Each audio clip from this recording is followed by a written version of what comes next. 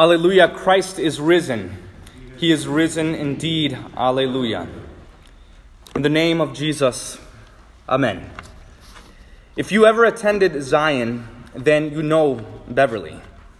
Even if you don't know what she looked like, or if you never met her, you know her because you know her voice. She loved music, and that was evident. And she loved singing, and she loved specifically singing hymns. In fact, whenever I would visit her, this is how our time was spent. 10% of our time was spent laughing, mostly her making fun of me. The other 10% was hearing the word of God and going through the service. And then 80% of the time was spent singing to one another. We'd each pick up the hymnal, and we'd thumb through it, and we'd sing hymns to one another. And she would teach me hymns that I didn't know, and then I would teach her hymns that she didn't know. Back and forth we went, and 2 hours went by singing and singing. And if you're a Christian, this should be of no surprise to you, because your life should be filled with singing to God, no matter how good you sing or poorly you sing. The Apostle Paul encourages us, address one another in psalms and hymns and spiritual songs, singing and making melody to the Lord with your heart. And in the Old Testament, when the Holy Spirit departed from Saul, and when he was tormented by an evil spirit, and when he had anguish and suffering on his hands, what was the one thing that helped him? David, the little shepherd boy, who went to him playing the lyre and singing the word of God. And when he did this, the Bible says that Saul was refreshed, and his soul was well, and the wicked spirit departed from him. And when the Apostle Paul and Silas were stripped and beaten and flogged and thrown into jail and chained to the floor, what did they do? They prayed and they sang hymns to God. And on the night when Jesus was betrayed and before he faced his greatest anguish and sorrow, what did he do? He sang a hymn with his disciples and then departed to the Mount of Olives. And what does St. John reveal to us about heaven in the book of Revelation, as was just read here moments ago? As you heard in the epistle reading, the saints of God sang a new song before the throne of God day and night. Think about it. There's an entire book of the Bible of just music, of just songs, the Psalms. And this is why Dr. Martin Luther said, next to the Word of God, music deserves the highest praise. And he also said this, which I quoted to Beverly, and she loved it. Luther says, I have no use for cranks who despise music, because music is a gift of God. Music drives away the devil and makes people joyful. They forget all wrath, all unchastity, all arrogance, and the like. As a good Christian Lutheran, Beverly knew all of this. And you knew what was in her heart because she joyfully sang it with her mouth. She loved singing hymns to God who created her, who redeemed her, and sanctified her. And out of all the hymns she loved one above all others. And it's the hymn we just sang, Be Still My Soul, which was written by a Lutheran. And no matter how many hymns we sang together, Beverly refused to let me leave every time unless I sang that hymn to her. And what's more is that in the last hours of life, while she was breathing her last, while she was dying and being released from all of her cares, Robin, who was sitting right here, her daughter and I, sang this hymn to her. And this was the final hymn she heard. So listen to the words again. Be still, my soul, the Lord is on your side. Bear patiently the cross of grief or pain. Leave to your God to order and provide. In every change, he faithful will remain. Be still, my soul, you're blessed, your heavenly friend, through thorny ways, leads to a joyful end. Be still, my soul, your God does undertake to guide the future as he has the past. Your hope, your confidence, let nothing shake.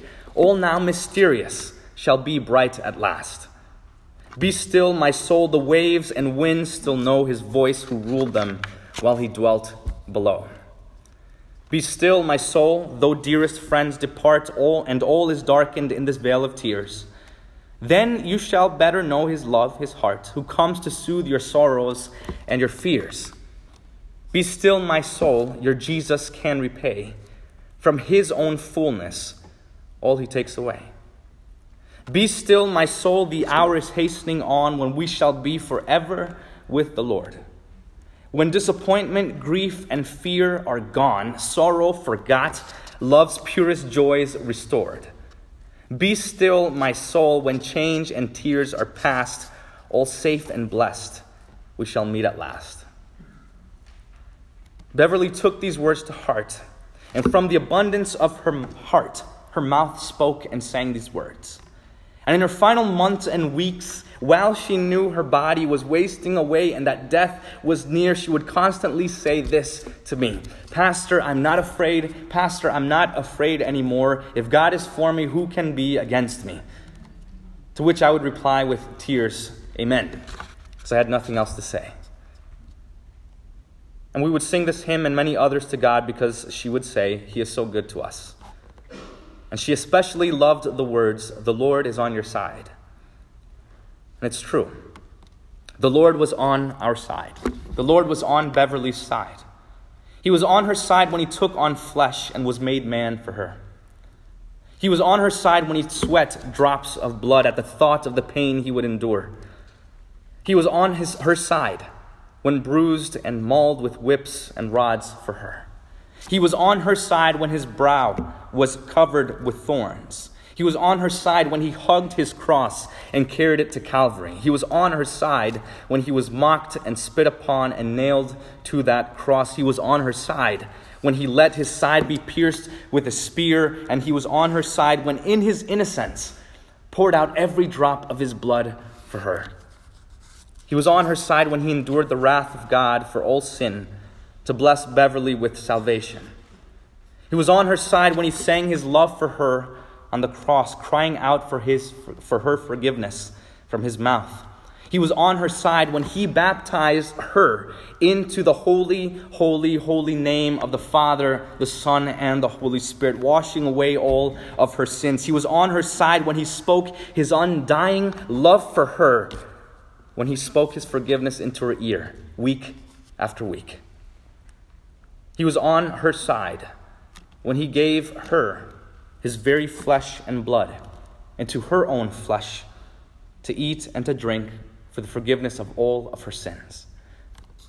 He was on her side since before the foundation of this world, when he decided to leave his throne in heaven to join her in this vale of tears to save her. And what is true of her is also true for you. What Christ did, he did for all. He didn't do this for us simply out of the goodness of our hearts. He did this because of the goodness in his heart. Christ left all his glory and righteousness and bliss of heaven and endured the humiliation and agony of this life because he loved you, because he absolutely adores you. He found you to be more valuable, more precious, more beautiful than all the silver and gold and the glory of heaven. He endured all the shame and scorn and pain so that he could bless you and me and Beverly. And he did this freely to give you eternal life. And so it's for this reason, his salvation to us. This is why we sing. And when we hear this great and beautiful news, we can't help but sing praises to the God who saved us. And this is the very content of the service. Christ's work on the cross is the object of our faith. It's the reason for our singing, and this is why Beverly would sing. And now everything has changed, and things aren't the same anymore. And even though Beverly loved this hymn with all her heart, she won't be singing it anymore. But not for the reason you think. She won't be singing this hymn anymore because she won't need to. Because now she sings a new song. She won't need to tell her soul to be still ever again, because it will never be troubled. She won't need to say that the Lord is on her side, because now she is on the Lord's side. He joined himself to her here in time so that she would be with him in eternity. He united himself to her in a death like hers so that she would be united to him in a resurrection like his. While she was still in this vale of tears, She sang hymns of what was to come, but now, alleluia, she sings a new song. She sings hymns of not what will come, but of what is. She sings songs that we ourselves can't sing yet. She doesn't sing about what she believes. She sings of what she now sees. She doesn't have to pray, "Thy kingdom come," because his kingdom has already come to her. She doesn't have to pray, "Deliver us from evil," anymore, because she has been delivered in the most beautiful way by the wounds of her dear Lord. She has nothing else to be delivered from ever again. All of her pain, all of her suffering, all of her sorrow, all of her depression, all of her sadness, all of her loneliness are left and lifeless in the grave, never to return to her again. Her faith and her hope have come now to an end. She has no need for faith because she sees. She has no need for hope because she has. And God's word is true. Jesus not only gave his life for Beverly, he blessed her with the faith to believe that everything he did for her. He blessed her at her baptism. He blessed her here in this church and with the Lord's Supper. In the midst of all grief and woe, Christ bound and cheered her broken heart with his salvation and forgiveness. While her body was being emptied of its life, he filled her eyes and her ears with hope as he sent his holy angels to carry her home. So if you take anything away with you now, if you remember anything today, if you learn anything from Beverly, then you learn this. You learn to sing to the Lord of his great love for you. You learn to have his word in your ears and on your lips day and night. In your moments of deepest misery and pain, then you sing to God what he first sang to you, his forgiveness, life, and salvation. In the moments of doubt and despair, you hear the song of hope and the salvation that Christ sang to you with all his voice on the cross with his wounds. You sing the song of eternal life that Christ wrote for you with the ink of his blood. You confess it with all your might, and you sing at the top of your lungs with the utmost joy. You rejoice because, dear saints, Beverly's baptism is now complete. What she sang about, she now sees and has. God joined her to the host of heaven, and now she is numbered with his saints forever. He has joined her voice to the immortal choir of angels and the martyrs of heaven as they cast their crowns before his throne, singing day and night, "Worthy are you, our Lord, our God, to receive all glory and honor and power." So, dear saints, sing to the Lord a new song, for he has done marvelous things. His right hand and his holy arm have worked salvation for him. Amen. The peace of God, which surpasses all understanding, guard your hearts and your minds in Christ Jesus our Lord. Amen.